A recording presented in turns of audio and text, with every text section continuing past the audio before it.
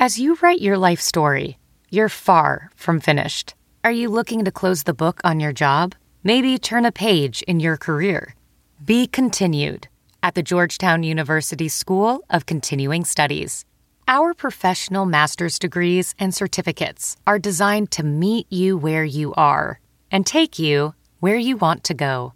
At Georgetown SCS, the learning never stops, and neither do you. Write your next chapter. Be continued at scs.georgetown.edu/podcast.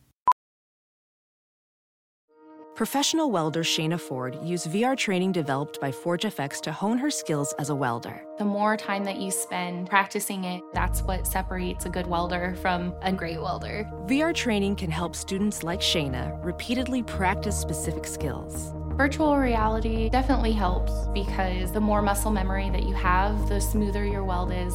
Explore more stories like Shayna's at meta.com/metaverseimpact.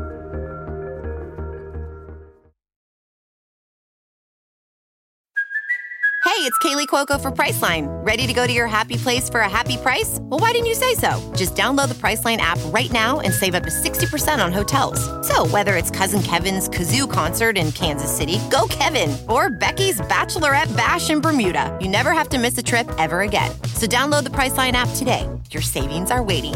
Go to your happy place for a happy price. Go to your happy price, Priceline. CarMax is putting peace of mind back in car shopping by putting you in the driver's seat to find a ride that's right for you. Because at CarMax, we believe you shouldn't just settle for a car. You should love your car. That's why every car we sell is CarMax certified quality, so you can be sure with upfront pricing that's the same for every customer. So don't settle. Find love at first drive and start shopping now at CarMax.com. CarMax, the way car buying should be. Hiring? With Indeed, your search is over. If you need to hire, you need Indeed. Indeed is your matching and hiring platform with over 350 million global monthly visitors, according to Indeed data, and a matching engine that helps you find quality candidates fast. Ditch the busy work. Use Indeed for scheduling, screening, and messaging so you can connect with candidates faster. Listeners of this show will get a $75 sponsored job credit to get your jobs more visibility at Indeed.com/match. Just go to Indeed.com/match right now and support our show by saying you heard about Indeed on this podcast. Indeed.com/match. Terms and conditions apply. Need to hire? You need Indeed.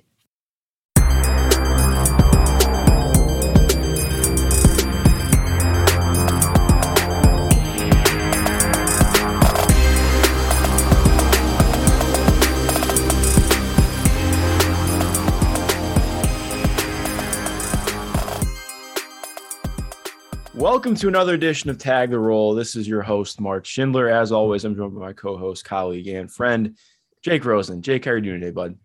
I'm doing great, as usual, ready to talk some basketball.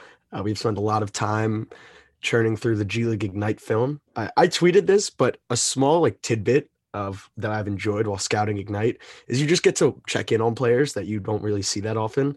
Someone was killing in the game I was watching this morning. Look up the roster, Malik Newman. Malik Newman had a column 30 piece in the game. Yeah, in the charge game. He was awesome. He was awesome. And just circling back, I caught Saban Lee and Livers and the Crews, I think they're called, the Detroit G League affiliate team.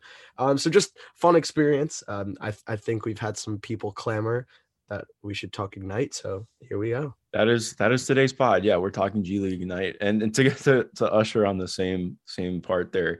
It was the third game of the season that Ignite played. It was right around there. They played Agua Caliente, and it was Serge Ibaka playing because he was coming back from back surgery.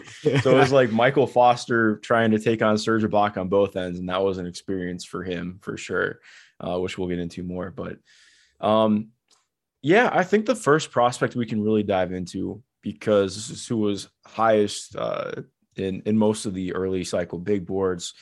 That's Jaden Hardy. I believe he was mocked around top 5 once the season, before the season kicked off. I don't remember entirely. I know people had him up there. How do you want to get started with this? I guess first thing we should talk about is him as a shooter, right? I think it has to start with him as a shooter. I think it's kind of widely accepted that he is a combo. I don't think we're kind of projecting him as a lead guard anymore. While he has had some interesting passing flashes, and we're going to talk about those later, much more reactive, as in wraparounds or driving kicks, not necessarily moving the defense or making those advanced reads and pick and roll. So I think it really has to start with the shooting. That's the main sell. That's always kind of been the sell of him as this nuclear pull-up guy. Maybe someone you could run. We talked about in our first podcast, throwing him off the ball, maybe running him off some pin downs or staggers, so leverage him as a movement shooter. But at some point, if you're going to be a big time shooter, the shots need to fall, and they unfortunately haven't this year. He might be a better shooter than the numbers represent this year. He is shooting 88% at the foul line, which is a very good indicator, but 3-pointers are falling at just a 27% clip on very high volume. Don't get me wrong, he's getting them up. But I mean, the numbers aren't really there, and he has on film has had a lot of bad misses, air balls, long left to right. So I'm curious on your take on this, because I kind of threw out his high school priors on Twitter about probably a month ago and caught some shade for it. So I want to know where you're at on his shooting. That guy, Jake Rosen. Yeah. I don't really know where I want to come down on it officially, which is a really nice way of hedging it. But it's kind of an underhanded compliment, and not intentionally, but like, I'm more interested in like the fact that he's able to create the space that he does than the actual shooting. And I think that's because he's not making the shots. Like, his space creation can be very good off pull-ups. Like, he's very comfortable off pull-ups. He's not comfortable hitting, but he's comfortable in getting to his pull-ups, comfortable in step backs, comfortable in side steps. I think the footwork is really good. Yes, but the making is not. And I think part of it has just been the size. Like, I think he was billed as 6'4" coming into the year. He does not have him 6'4". Yeah, they have him listed at 6'4". I lean towards maybe 6'2". And I don't mean that to be you think he's that small? He does not look, I mean, maybe 6'3", I don't know, but like, he looks very small on the court. Like, he has a very big wingspan for sure. He's got a stocky frame, but one of the issues that's really popped up for me, like, he doesn't get a lot of space. I mean, not space. He doesn't really get a lot of height on his shots. And I think that's definitely been an issue for him with Ignite and playing in the G League. I do want to say too, not to just completely hedge things, but this goes for him and all the other prospects, just so I don't say it at the same time. I mean, say it, 5 separate times. I do think the overall spacing for Ignite is just awful. Like, I mean, no shit. I think every single guy that is a prospect on the team is shooting below 30% from 3 right now. The way that teams guard them, like, routinely get it. I mean, anybody who has the ball is getting double teamed because nobody cares about the shooting on the team. But it also feels like too, like, I do think it is worth noting how different it would be to go from a high school contest, or just like what you're used to seeing in high school and the speed of the game and the way guys are closing out on you, to what it would be like in the G League. You don't get that buffering of college. So it's another added wrinkle with it. But like, I mean, again, like, Jalen Green shot really quite well last year. So it's not a totally fair comparison, but I do think it is something, worth throwing in for sure. I think he's definitely a better shooter than he's billed, but I mean, I certainly have questions about just how good of a shooter he is in general, for sure. Yeah, for me, it's about, like, we always talk about the word, like, threshold, like, you have to a certain threshold. And I think while it's sort of overdrawn out, like, there is not a percentage that, if Jaden Hardy doesn't hit this bar, he fails. That's not necessarily true. However, there is a large part of his game that relies on how effective and prolific he is as a pull-up shooter, which is shown by his overall field goal percentage. He has struggled to make jumpers, and he's converting on just 35% of his field goals. That is not very good, no matter what level you're playing at. And I will give him a little bit of a pass because it is the jump from high school to G League.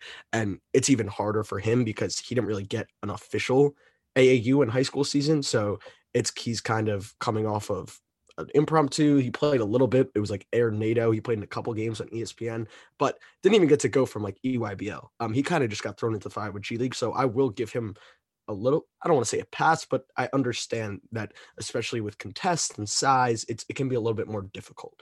But I just worry that there is someone, compared to someone we've talked about in the past, like Ty Ty. Ty Ty's game also is very reliant on his jumper and the pull-up, but Ty Ty makes them. like he makes a shit ton of jumpers. And of course the contests are different, college and G League, I'm well aware of that. But I just think there is a very, very high level of shooter that Jaden Hardy needs to be to kind of achieve this high end outcome.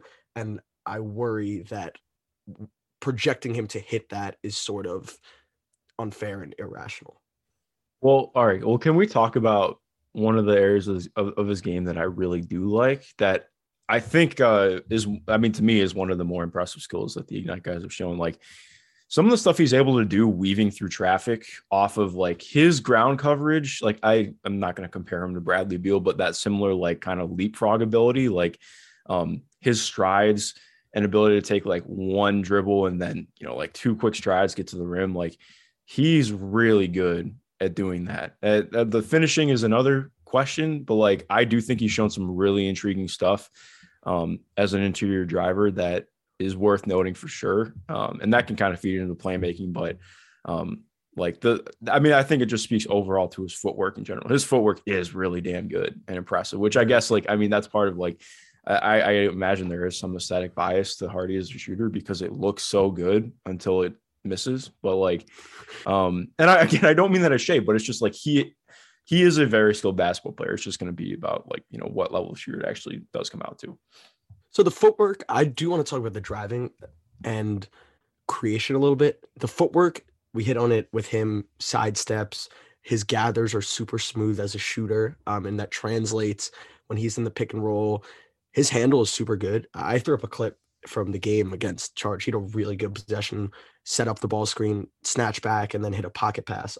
His handle, he consistently has good handling flashes and is able to make up for his lack of burst and just sheer downhill speed, as we're going to talk about with these handle. His hezzies are good. He's impressive at leveraging, he's able to leverage his pull up, even if it doesn't go in as much. The volume is still there where he gets defenders to bite, and just playing out of that high hands and then getting downhill to the rim.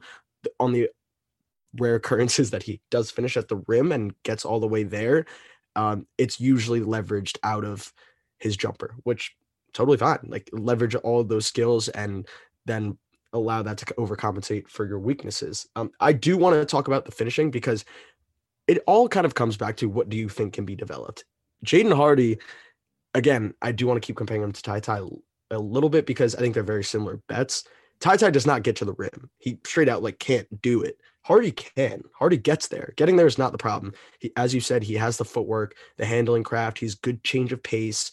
He gets there. He just gets smothered and can't elevate and lacks, I think, the craft, other than a couple instances here and there, to really finish and overcompensate for that lack of burst. So is this something that you can see improving as he gets to the league?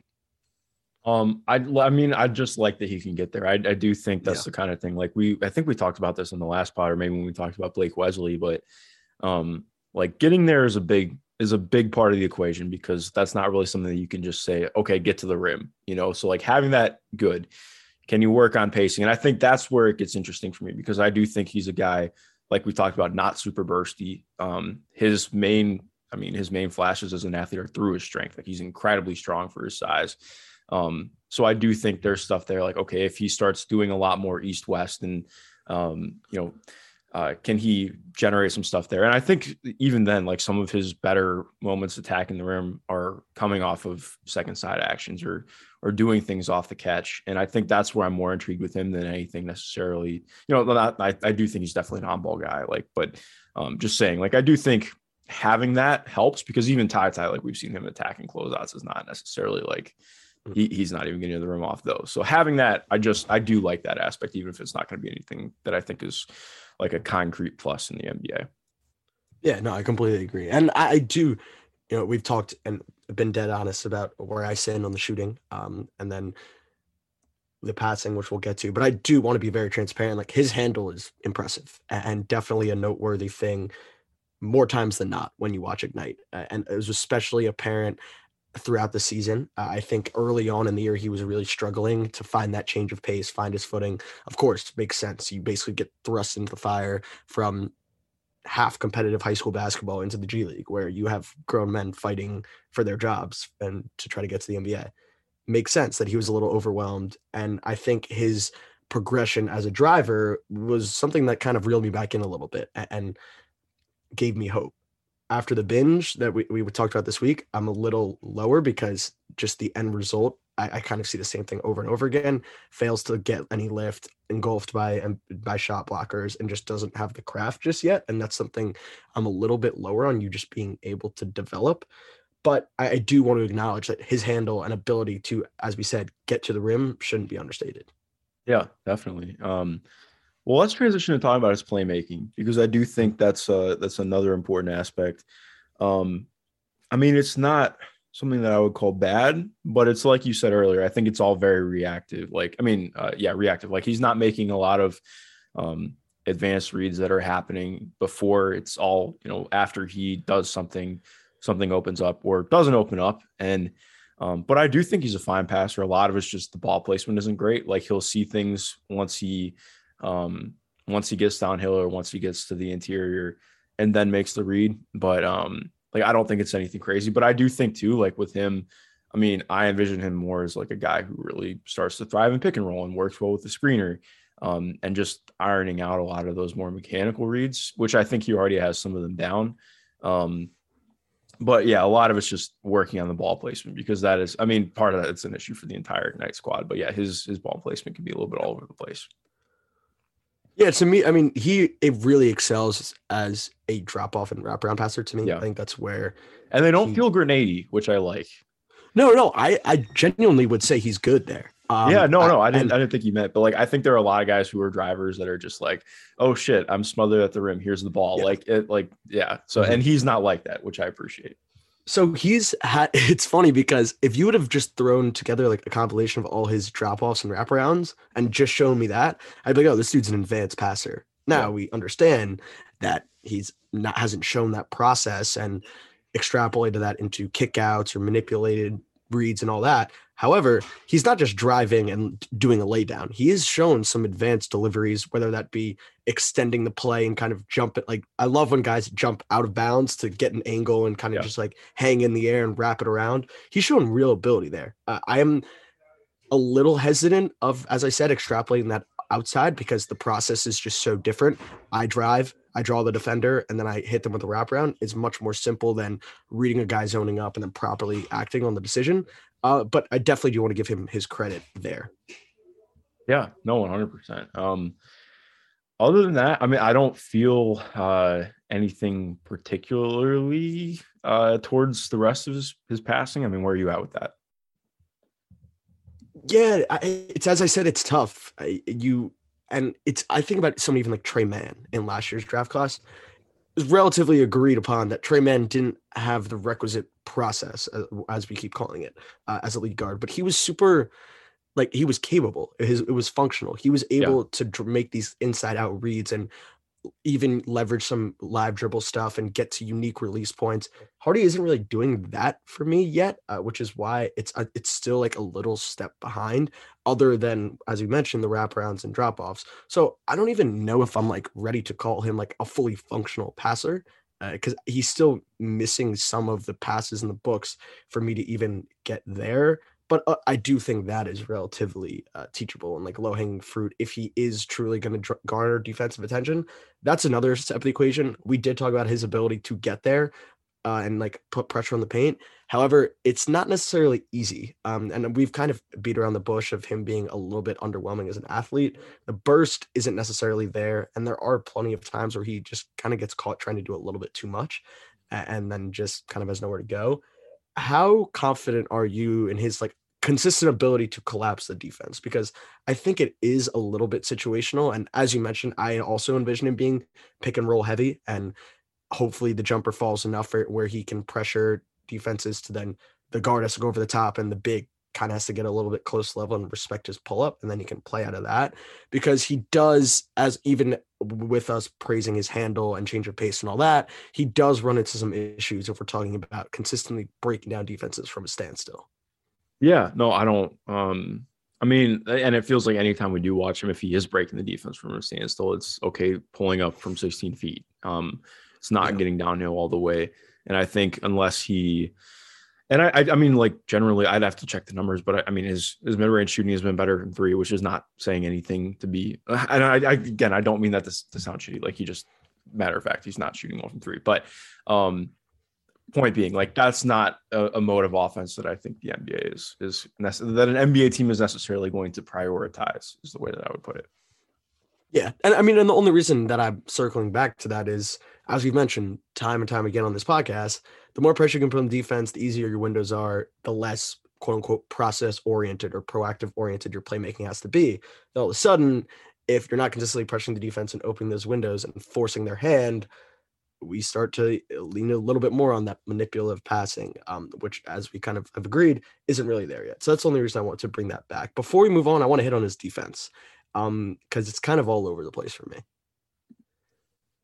Yeah, it's not as bad as it could be. I agree. Yeah, I agree. But it's not exact. I mean, like, I think it's like C-, like a slightly below average for me. I think he's fine on the ball. Screens are a different story, and off the ball is kind of a mess. But again, just to be fair, like, the off the ball is a mess for that entire squad right now, other than Dyson at times. And it's just kind of like, yeah. Yeah, no, I think he does struggle at point of attack, and you see those underwhelming athletic traits come to fruition. Yeah. Off the ball, he'll have a nice like tag and steal every once in a while. I've definitely have a couple of those clips on my computer, but more times than not, it's either late on the rotation and out of position, or, you know, there are also occurrences where he does make the right rotation, but is just too undisciplined and gambles and gives up a layup rather than just rotating, going straight up. And if they beat you over the top, they beat you over the top. That's nothing else you can do. You did your job. But if all of a sudden you make the right rotation and you gamble and you give up an open dunk, then you didn't really do your job. I don't really, again, it's kind of the same conversation that we've had before. If you like Jaden Hardy, you're not necessarily going to pass up on him because of the defense. Like, I don't think it's good, but I don't really like it. As you said, it could be worse, and we've seen worse. It is interesting to me because if I don't know how big he truly is, as we talked about, but maybe, I mean, guarding twos, do you kind of see him as someone guard both guard spots? I'd probably prefer to keep him off the quicker ones, just because he is kind of slower footed. Where do you kind of say on that? No, I'm there with you. I do think, like, I don't want to just say like he's a guy who would really benefit from switching, but I do think, like, if you put him in a scheme kind of like what Brooklyn does, just switching, not necessarily saying switching everything, because I don't really want to see him on a bunch of bigger wings or anything, but he does have a good wingspan. He's strong. He's got a big chest. He's good at, you know, if he's able to be in front of somebody, he's fine. I think that's kind of more the mode for him. And I agree with you. Like, he just like, I think he's going to get to a point where he can be at least closer to neutral on defense, especially if he keeps, you know, improving on his off-ball stuff. But a lot of it's just going to be, okay, we got to make sure we're not asking him to chase over screens unless we think we can get him to a place where he's doing that well. That's not, and I mean, just to be fair, like, I don't think he's the kind of guy who's going to be able to become awesome at that. Like, he has a really hard body type to fight over screens with without having absurd athleticism. So, like, he's already at a disadvantage there. But again, like, I think in the right system, he's going to be okay defensively. Yeah, I'm somewhat there with you. Moving on to our next guy. You want to talk Dyson Daniels? Yes. I like Dyson. He is not what I expected coming in. But he's still been a very fun player. Like, to me, I think I was talking about this with you a couple days ago, and to me, he really projects a lot more as just like a fun, connective wing. Like, maybe if things really hit right for him, like a fourth or fifth starter, if he can really iron out some things shooting wise, which we'll talk about in a minute. But defensively, he's fantastic. Like, I really enjoy the defense from him. He definitely has some strength issues. Like, if, you know, right now he's much better as a screen navigator, chaser, somebody playing at the nail than somebody playing at the point of attack. But he's really good at using his length, really good at, you know, reaching in at the right time. He's just got good timing instincts overall on defense and will make the right rotations too. So I feel really good about him projecting that. There's a lot more with his offense that I know we'll dive into as well. But I mean, what do you think of him just kind of off rip? No, I mean, I think what jumps off the page with him always on both ends of the ball is just a smart basketball player. Like, every test that you present him with and you're like, oh, does an intelligent and quick processor solve this test? Like, he usually does pretty well. +1 passer, quickly attacking closeouts, making the right read. As you said, digging in the nail. I was super effective there in the game against Canton Charge. A couple steals, digging and help. Making the right rotations.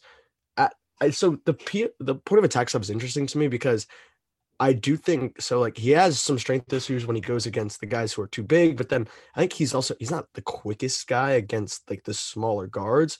But I do think his frame is pretty solid. I do think there is an avenue for him to be pretty effective against like the 2s and 3s, probably especially 3s.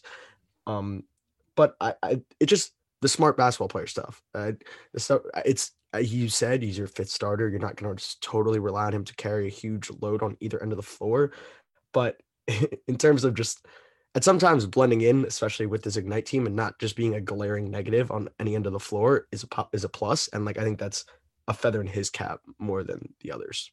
Yeah. So, I mean, like, I'm there in agreement with you. To me, he's more of a 2-3 than anything else. Like, and I think there's, again, it's more situational. Like, I think it's going to depend on, like, okay, let's say if they played the Miami Heat today, do I want him guarding Tyler Hero or Duncan Robinson?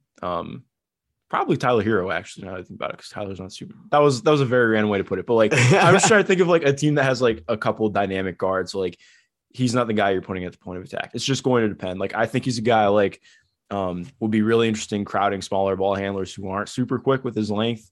And allowing him to just bother them or being able to do things off the ball. But yeah, we're in lockstep there. Offensively is where I think I don't want to say Dyson has struggled the most this year. I think there were expectations for him to do more on the ball, and he has operated a lot on the ball, but the efficacy is definitely something that we need to bring up and talk about. Okay, I'll let you start with this because I have a lot of thoughts. In the nicest way possible, he can't really dribble, like, especially when faced with ball pressure. And I think that is probably the biggest disservice that Ignite has done him so far, is employing him with these primary duties. That was the thing I was most excited for when they announced Scoot was coming, was that, hey, you have Dyson and Jaden, and I don't really want either of them operating as my primary. So give the ball to the 18-year-old and let them rock. And I think Dyson has been overextended a little too often at times. There are also occurrences where he's off the ball and he gets a closeout, whether that's warranted or not, we'll discuss, but gets a closeout and is able to rip, get into the paint, make a decision, whether that be a drop off or a floater, which I love his floater, his great touch. And that's really been an avenue for him this year to score. He struggles to score a little bit. And I think we'll talk about that, but the floater, he has that down pat, is super comfortable with it, gets to it, goes to it maybe a little bit too much, but definitely an avenue for him to put the ball in the basket. The problem is that he's been really poor as a shooter, and we're talking about a connector. Connector's got to shoot the ball. And while Dyson does all these super interesting things that I think both of us are very intrigued by, if you don't need to close out on him and you're just going to sag, we're now talking about a connector-ish wing who doesn't really have a good enough handle to beat you off the bounce. The passing is good, but it's not really good enough to like move the needle. And the shooting, we're not drawing a closeout. So then the problem is, if we're not closing on him and we're just kind of leaving him off to do his thing on the perimeter, all these other micro skills and ancillary skills that make him worthwhile kind of just take a hit. Yeah. And actually, so I want to expand on that too. I think to me, it's not that his handle's amazing or anything, but I think it's even more that he just doesn't have any burst. Like, there are some really good moments of him, like he'll reject a screen and he gets a step, but then loses it if the defender is able to make any kind of headway in recovery. And I think that's more where the issue lies in for me, because he just doesn't have the burst. Even if he is able to create any kind of advantage with his handle, it's not really doing enough for him. And like you're mentioning, I don't know. I don't want to say I'm not worried about him as a shooter. Like, I do think he definitely needs to improve. I haven't exactly like dove into his mechanics other than saying, I think his shot needs to be way quicker, is a big issue right now. Like, there was a moment, I think it was who is the team that has green uniforms in the G League? I'm trying to remember right now. I can't remember who they were Hurd? playing against. Was it the Hurd game? Yes, it was the Hurd game. He gets the ball wide open in the slot, and somebody closes from the top of the key, but they're like 10 feet away, and he sidesteps because he sees the closeout coming in. And I'm like looking at that in the NBA. Like, I think there are some guys who are going to sidestep and take a three from there, but like for me, I need that guy to take that shot right away or drive into the paint. If you have that guy moving like in that kind of angle and the way that he's doing, because that's inherently like a rotation having to happen there. So find a way to bend it or attack it. So his shot needs to be quicker. I think his feet are kind of all over the place, in my opinion. Like they don't feel, it doesn't feel like he's routinely getting the same kind of, like there are moments where his feet almost feel like they're at the same level. There are moments where his one foot's like, a half step farther back than the other. It's just, there's a lot of weirdness there that I think can iron out. And I think a lot of it's just going to be really focusing on his release and making it quicker. I do not have any idea if that is something that is super teachable or super capable of being worked out. But I think that's definitely the avenue for him, because like we talked about, like he's a guy who has to shoot it and shoot it well. And I think shooting it off movement too, like he's shown some interesting stuff as a movement shooter. Like, I don't think that, like, he's shown the ability to get there and be willing to take it. The shots are not falling, but I think some of his ability to get there is fine. But it's, again, like we're talking about, it's got to be there and it's got to be consistent for him. Yeah, so I'm glad you brought up the mechanics, because when I did the FIBA stream with PD this past summer, I brought up Dyson Daniels and we walked through a couple clips, and the biggest thing that jumped out of his shot was just he wasn't shooting the ball the same every single time. And that carried over to the start of the G League season. He seems to have ironed that out a bit now. For this one, like you watched the recent games, right? This, like in prep for this pod, I didn't really see a ton of mechanical inconsistencies. Maybe some smaller stuff, but you can go back to the clips of FIBA where it was like his entire release speed and dip and release point were all over the place different. So I'm glad that that's gotten ironed out a little bit. May I interest you in some shooting numbers? I guess. Yeah. So overall, just traditional split, 25% from three on the year. And then when they're broken down, catch and shoot and off the dribble, he is shooting 12 of 42. That is good for 28% on catch and shoot jumpers. And on jump shots off the dribble, he is 1 for 14, good for 7%. He actually had an off the dribble 3 in the Canton game. So I wonder. Yeah, that was the one.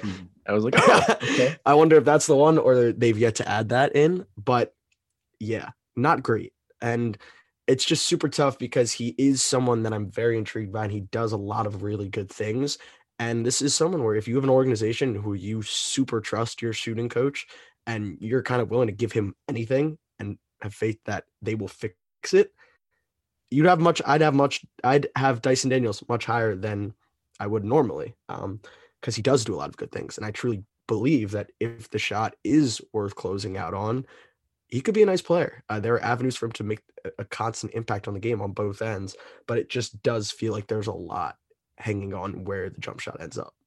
Yeah, no, definitely. I totally agree with you. So I mean, again, I don't want to say that I'm not worried about him, but like, I think like you mentioned with the off the dribble shooting numbers, the catch and shoot numbers aren't amazing, but I think just from what we've seen, I feel confident that he's going to be able to be that. And I mean, just projecting out his role, he's not going to be a guy who needs to take off the dribble threes or should take off the dribble threes in the NBA. I mean, if that happens, awesome. But it's less about that for me and more about ironing out his role as a connector, like we've talked about. Let's talk about his passing and just playmaking in general. Especially like you mentioned, like when he does get off downhill off the catch, I think that's where he makes some of his more advanced reads, like just, reading off of a bent defense already and making a good pass. Like he'd make some really quality passes once he touches the paint. Outside of that, though, I feel like he's just, and I don't mean this as a slight, but he's just a pretty like average playmaker. Like, and that's a good thing. It's good to be average at playmaking. Like that's a very positive thing. Like I can't remember watching him throw a skip pass in any of the games that I went through. And I don't mean that, like, not that skip passes are everything, but if you're going to be an advanced playmaker who's operating out of ball screens, you need to be able to to generate some better passes like that and or more advanced reads like that. And that hasn't necessarily been his thing. I think part of it is just because he can't really, he's not able to move the defense himself. So it's harder to actually make those passes.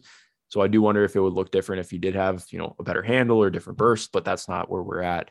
But overall, like you mentioned, I think especially like just being able to quickly make decisions and make the right decisions is a huge part of a guy who's tamping down to be a role player. So I'm pretty encouraged at what he looks like right now with that. Yeah, the way I would phrase the playmaking is essentially if there is a read to be made, he'll make it. If you're putting the read in front of him and there's very clearly a defensive rotation going on and there's just a +1 to be made, or when you drive here and someone sinks, this is the read to make. I trust him. Like I trust him to operate there. He's a good decision maker and a good processor of the game. But as you talked about, not really moving the needle with these advanced reads. I do think in part it's just because he's not able to move the defense, as you said, with the handle, just putting that pressure on them and forcing them to rotate. But I'm confident that like if there's a +1 pass to be made or if there is a dump off to be made, he'll make the right decision. But yeah, I'm not really relying on him to kind of push the boundaries as a playmaker. Yeah, no, we're in lockstep there. Is there anything else you want to hit on with him before we move on? No, I kind of feel like that's the idea. This two-way wing who can do a little bit of everything. And if the jumper hits, could maybe expand his arsenal a little bit. Yeah, no, definitely. Well, yeah, let's move on to talk about MarJon Beauchamp, who might be my favorite player to watch on this Ignite squad. Actually, I really like him. I guess he is so hard to understand and project because I not that I've gotten lower on him necessarily, but I felt a lot more like watching him earlier in the G League season. I was like, oh man, like I totally see it. Like he's really good. I still think he's a quality prospect, but I just have a lot more like what exactly am I or is he doing at the next level? Like what can he come in and do right now? Because I texted you about this earlier today. Obviously, it's not like an actual one-to-one comp, but I texted you like it feels like I'm watching Keon again because if he doesn't get any kind of generation off the dribble, he's backing somebody down in the post. And like it's kind of like a nice thing to have in your bag or whatever, but not to the extent that he has to get to it and having it be like an escape or a release valve. Where do you want to start with him? Because he's definitely a little bit of a wonky prospect. Yeah. Us binging Ignite, it cooled me on MarJon a little bit. And I kind of recognized that I was watching Ignite in spurts, like a game here, a game there. And his game as a prospect is very conducive to that because it's kind of just flashes on flashes. Like, oh, that's a really nice one drill pull up. Oh, it's a really nice rip from a closeout and getting to the rim for an and one. And when you kind of watch these games consecutively back to back to back, it's just like, oh, that creation is much more situational than I kind of thought it was at first. It's a lot of buckets in transition. It's a lot of flashes for a catch and shoot mid-range. The defense sags way under and he walks right into a mid-range pull-up. There are definitely some eye-opening stuff, especially when we're talking about like a pull-up mid-range. The jumper is a little funky. Like there's nothing mechanically wrong. It doesn't make, like I think there is probably some stuff to clean up. Especially he feels very with the flat lower when body. he takes it from three. Like his feet like just kind of like his feet just kind of like it feels like his upper body is like very into the shot and his feet just kind of like look. People can't see what I just did, but like literally it just feels like his feet are like dead fishing when he takes a three. It's kind of weird. Yeah, and I was super intrigued by him as this ancillary wing. You don't need to run stuff for him. He'll just find ways. He can attack closeouts. Hopefully he draws them. And then when you kind of step back, it's like, oh, this is much more just relying on being the right place at the right time, which is probably a skill. And give him credit for knowing when to hover around, cut or flash to the middle for a pull up or for a catch and shoot. But it's a lot more situational to me than I initially thought. Yeah, I think that's totally fair. But I would argue too, and I excluding Scoot, I guess, but like I think he has the best feel of the 4 Ignite prospects this year. Like he moves really well without the ball. Like you mentioned, he's just good at functioning and flowing in the offense, even though it's a clunky offense. And like you mentioned, I think that is a skill. Like if you're going to be a guy who's thriving on the margins, you have to be able to actually do it. And I think he's shown some of that. What's interesting too, like and what makes him again harder to try and understand, like he does show some real qualities as a facilitator too. Not that I think he's like a groundbreaking passer or anything, but out of ball screens, he's a really solid passer. Like he's good at throwing an overhand, or he's thrown some capability to throw pocket passes pretty well. Like there's really something there, and a lot's just going to depend on what he can do more as an off the dribble shooter from three, or just a shooter from three in general. But like the pull up shooting from two is actually pretty solid. I need to check the numbers, but like his form is really good. He doesn't hesitate. He just does it. I guess that gets, well, where are you at with his handle? I guess that's where we should go next. So I don't really love the handle. It's like a little loose. He does like the Bob Cousy thing sometimes, where like he'll dribble with his right hand going left. It's not super advanced to me, and I think it's prone to losing it a little bit. I was a little shocked because when I had heard about MarJon, like I hadn't watched him in high school, but I had heard he was just this, like, obviously Seattle basketball players. Like we know what we think of when we think of Seattle basketball players, just bag on bag on bag. And that's what I heard about MarJon, and he averaged 30 or whatever it was in JUCO. So I was expecting him to come into the G League like straight crossing and yanking dudes, and like that's not really what we see. There are moments in transition where it gets a little bit loose and he gets stripped in the half court, prone to digs and stunts and things of that nature. But he is very comfortable. I do want to hit on, as you mentioned, the one dribble pull up. That's probably where the flashes are most consistent for me. If the defense does go under a bit, or even he just gets a little bit of space ripping off a closeout, he's super comfortable there. Good release point. He flows into it pretty fluid. That's probably the biggest flash thing for me, that every time I think I'm lowering and have it figured out, he hits a one dribble pull up and I'm like, oh damn, that looks pretty smooth. And then over time you're reminded of it. But I'm not super into the handle in terms of creation from like a standstill, if that's what you're getting at. Yeah. I don't know if I'm like super there with him as creating from a standstill, but I think we must have seen different games, because I did notice a couple of times where he was able to do it. He has a hezzy going left, and he's showing it going right too, but it's more going left. But his hesitation move is actually pretty good, and he's able to get guys with that. Again, I agree. Like the handle isn't like anything exemplary, but I don't know. He just has like a real funk with the ball, which sounds like this is like the worst analysis I've ever given, I feel like, but he moves so weird with the ball. Like, I don't know how else to explain it. Like he's, like you mentioned, doing like kind of the Cousy dribble. Like he's moving sideways and forward at the same time. And it feels like he can really catch people off guard with it. Part of the issue is he's only able, again, like it's really only the hesitation move is like really the only main setup that I feel like he has right now, but it's still something. I think that we've seen guys who are able to like work into having more in their repertoire. I think that, it's pretty routine for guys especially who handle the ball a decent amount in the NBA, to really iron out their handles and have them be tighter. Even if you're not necessarily going to start being able to string together some crazy advanced combos, I do think we've seen guys who are able to really ring things in. I do wonder if part of it like is where he is with his body. Like he plays pretty low to the ground with his chest, but I feel like his hips and legs are always up pretty high. Like he's never really bent down. He like bends, he kind of leans forward, but doesn't really play back on his heels at all. Like he's always on the balls of his feet.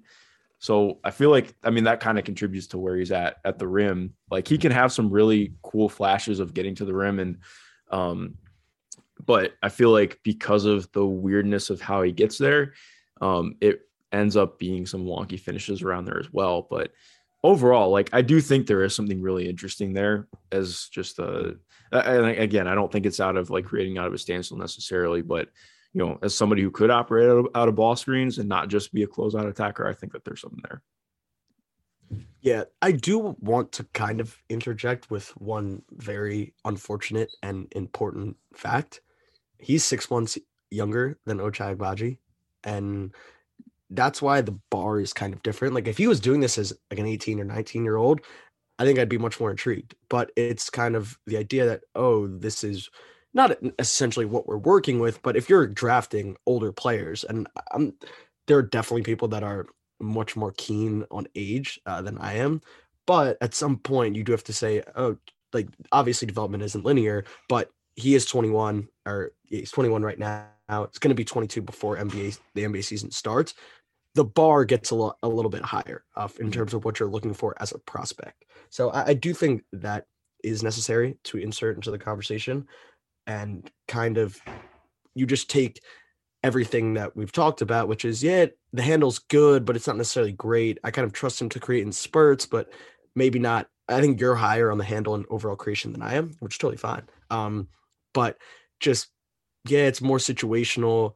It just makes the pitch for him towards like the lottery a little bit more difficult for me. Yeah. And I can't get there with lottery right now, if we're being honest. Like I don't have like a concrete board, but I would probably not put him in my lottery right now. But I also don't think I put any of the Ignite guys in my lottery right now. No, so, not.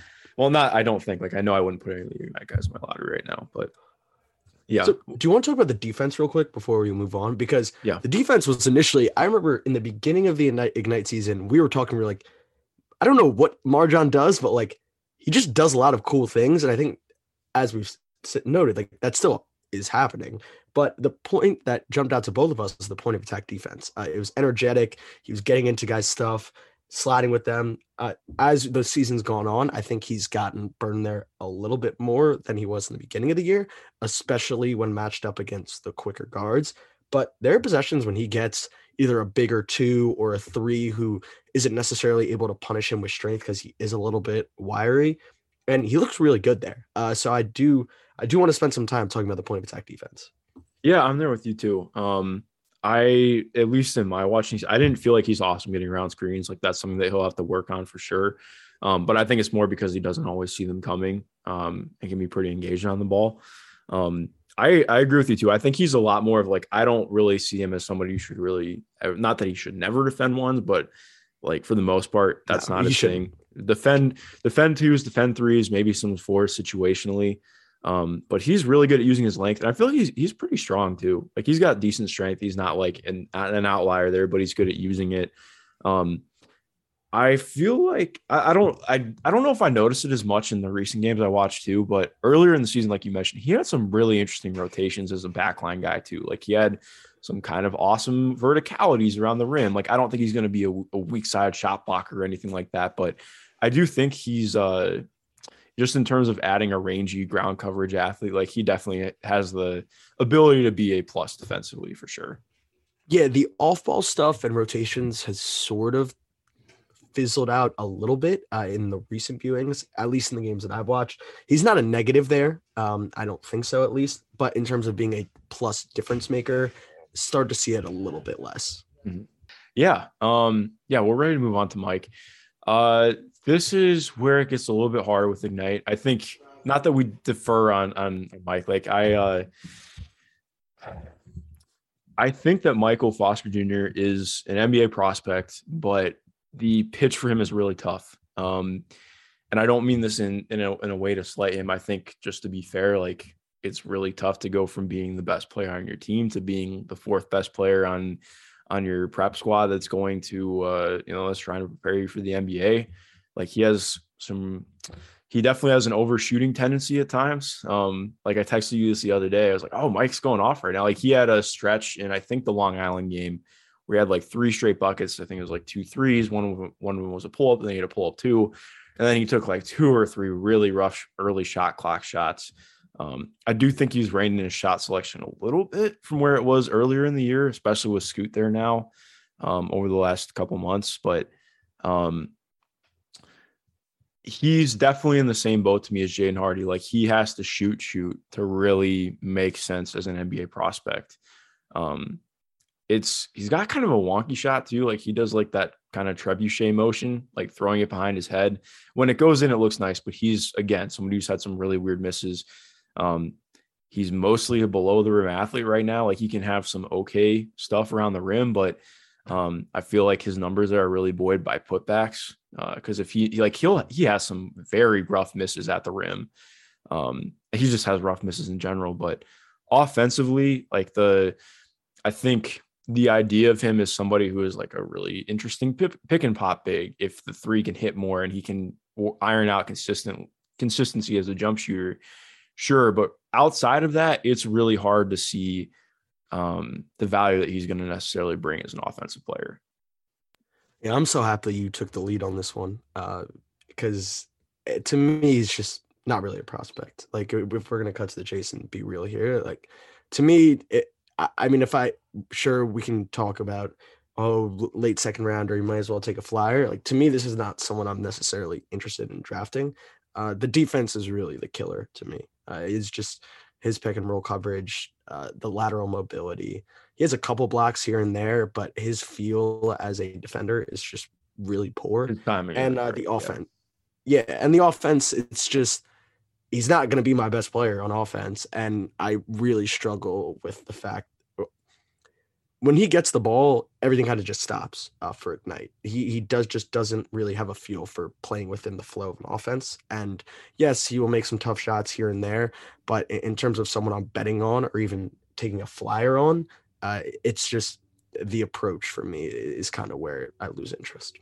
Well, yeah, and I think it's really tough because, I do think I'm higher on him as a prospect than you. Not that I think, again, I think I'm in the same boat as you. I think he's a guy who has second round intrigue, but not necessarily for my organization. Like, I think you're asking a lot to see if he's going to be able to change up his wiring and be able to function in a different role. Because even though I think part of what's been so tough about this Ignite team is that it doesn't feel like there are concrete roles outside of, Dyson bringing the ball up court. That's like the main defined role is, okay, Dyson's going to bring the ball up and then things will happen in the offense. And that's what's been really tough and seeing how they really struggle to coalesce. That's been different from last year. I think I don't know, at least defensively, I think he does have, so like you mentioned, the feel as a rim protector isn't great. He can have some okay moments of verticality and he has decent length. I do think his feet are okay. They're not amazing, but I do think there's maybe some stuff okay, if he can really, hone in on it and work on being more of a switchy guy between 4s and 5s, there's something you could see there. He really struggles as a drop defender right now. He's improved a lot throughout the season, but that's more of where he was at the beginning compared to where he is now. I still I do think that there is something there as, becoming a rotation big who can be a shooter, who maybe can operate more as a DHO ball handler, which is I really wish that we saw more of that from Ignite. I do think that if there was something there with him, we could see that. But yeah, I agree. A lot of it's just you're asking a lot in terms of wiring change. And I think it's kind of looking at what happened with Isaiah Todd last year. Isaiah Todd was able to make that shift into being more of a role player with Ignite. And that hasn't really happened for Mike yet. I hope that it can happen at the next level. But yeah, we're in the same boat right now. Yeah, that was the thing. And I really do love that you mentioned Isaiah Todd, because Isaiah Todd and Michael Foster pre-college were very similar. Just no process, jacking jumpers, and Todd still did his fair share of that with Ignite. I don't want to paint him as the perfect model citizen, but you could tell there were strides to be made. He was trying a little bit harder. He was leaning into the defensive side of the ball where he was switchable and had good feet and had good ground coverage. The offense still was far from perfect, and he had his fair share of forced ISOs and but he showed a lot more as a shooter too. 100%. One of the best screen and pop guys that I think was in the draft last year. Sorry, I didn't mean to cut you off, but I was just thinking. No, but it's the perfect comparison year to year. It's the same exact team, Ignite, same exact context. Obviously, you don't have the stars of Kuminga and Green, but it's still some sort of hierarchy. And I think despite all the contested jumpers and ISOs, Todd sort of understood his spot on the totem pole. Maybe not so much, but definitely more than Foster has. And I just think if I'm not saying every prospect shouldn't say this, but Mike Foster plays like he's the number one option on this team, and he shouldn't be. And I just don't really love that projection wise. If we're talking about slotting in a particular role player, as you mentioned, we're talking about a big wiring shift here that I personally would be skeptical of making in my organization. Yeah, no, I agree with you. You want to move on and talk about Scoot for a minute, because he is very fun to watch and talk about. Yes, Scoot is incredible. I wasn't sure how he would look as the 17, now 18-year-old playing against Ignite. Then he kind of came out of the gate sprinting with those first couple of games, like in the high 20s. I think he even had a 30 piece. Has slowed down a bit, and there are definitely some times where it's just like, this is your high school senior point guard learning on the fly. Most notably forcing the short mid-range pull-ups in transition or in contested windows. But man, he is doing a lot of special things. How he looks as an athlete compared to everyone else in the court is insane. Fucking wild. Like, as an 18-year-old who should be in high school and is like very clearly the best athlete on the floor by a landslide, the stuff he does and how easy some of the just simple blow-bys look is pretty incredible. Definitely making some intriguing reads to me. Definitely has room to improve there, and that'll be something I'll be holding him to a higher standard in his draft year. But for now, just entertaining skip passes, somewhat reading the low man, getting to the rim and making the right drop off, all stuff that I love to see. But my biggest takeaway is just how special the first step and athletic tools still look against G League competition, even compared to how they did in high school. Yeah, I mean, he's the best athlete on the floor most nights when they play, which is kind of insane. Like MarJon is a plus athlete, like a significant plus athlete. And I mean, Scoot just kind of blows him out of the water. How have you felt about the jumper? So it's interesting. When I wrote about Scoot in high school, he was much more comfortable shooting as a pull-up guy. He's much more fluid when he gets elevation, and he leverages the pull-up and the 1-2 or the hop to rise up and shoot at the top. The catch and shoot, I think he had a catch and shoot jumper in one of the games I watched, but the stuff from three isn't great. The shot's still a little flat. And I think that's probably going to be the biggest point of emphasis for him this offseason, because he's going to see under. I don't know how much in the end it's going to matter, but that's all he's going to see. You'd be a fool to go over the top of his screens. And I think that's definitely the biggest area for improvement. I've been encouraged by the results in the mid-range, though I don't know what the numbers are. I should probably check that. Anecdotally, I've been encouraged by some of the mid-range stuff and his confidence and his fluidity there, but definitely areas for concern from behind the arc. Yeah, no, definitely. I'm right there with you. And again, we're an anti-numbers pod, so don't worry about it. Not actually, but yeah, the vibe check is important. Well, Jake, do you have anything else you want to close out on? I think that just about wraps us up for GLI. Yeah, no, I mean, that's all I had. I had one last note. Scoot versus Wemby at the top of 2023 is going to be very fun. I still have Wemby, they're number one, but I have seen some stuff on the timeline that Scoot he has to be number one. He's got to be number one. I think Wemby was hurt for a good amount of time. So that'll definitely, I think that recency bias, as we know, no one on Twitter struggles with recency bias. I can never say that. Yeah. Well, it's all fun and games until Dariq Whitehead takes over the number one spot from both, but we'll see what happens, man. Nick Smith, but I'm just kidding. It's not going to happen, but yeah, it sounds nice. Well, yeah, man. I think that closes out for us. To everyone listening, thank you for listening. If you haven't already, please be sure to rate and review us over on Apple Podcasts or on Spotify. You can rate us there too. And most importantly, just have a good rest of your day. And thank you for listening.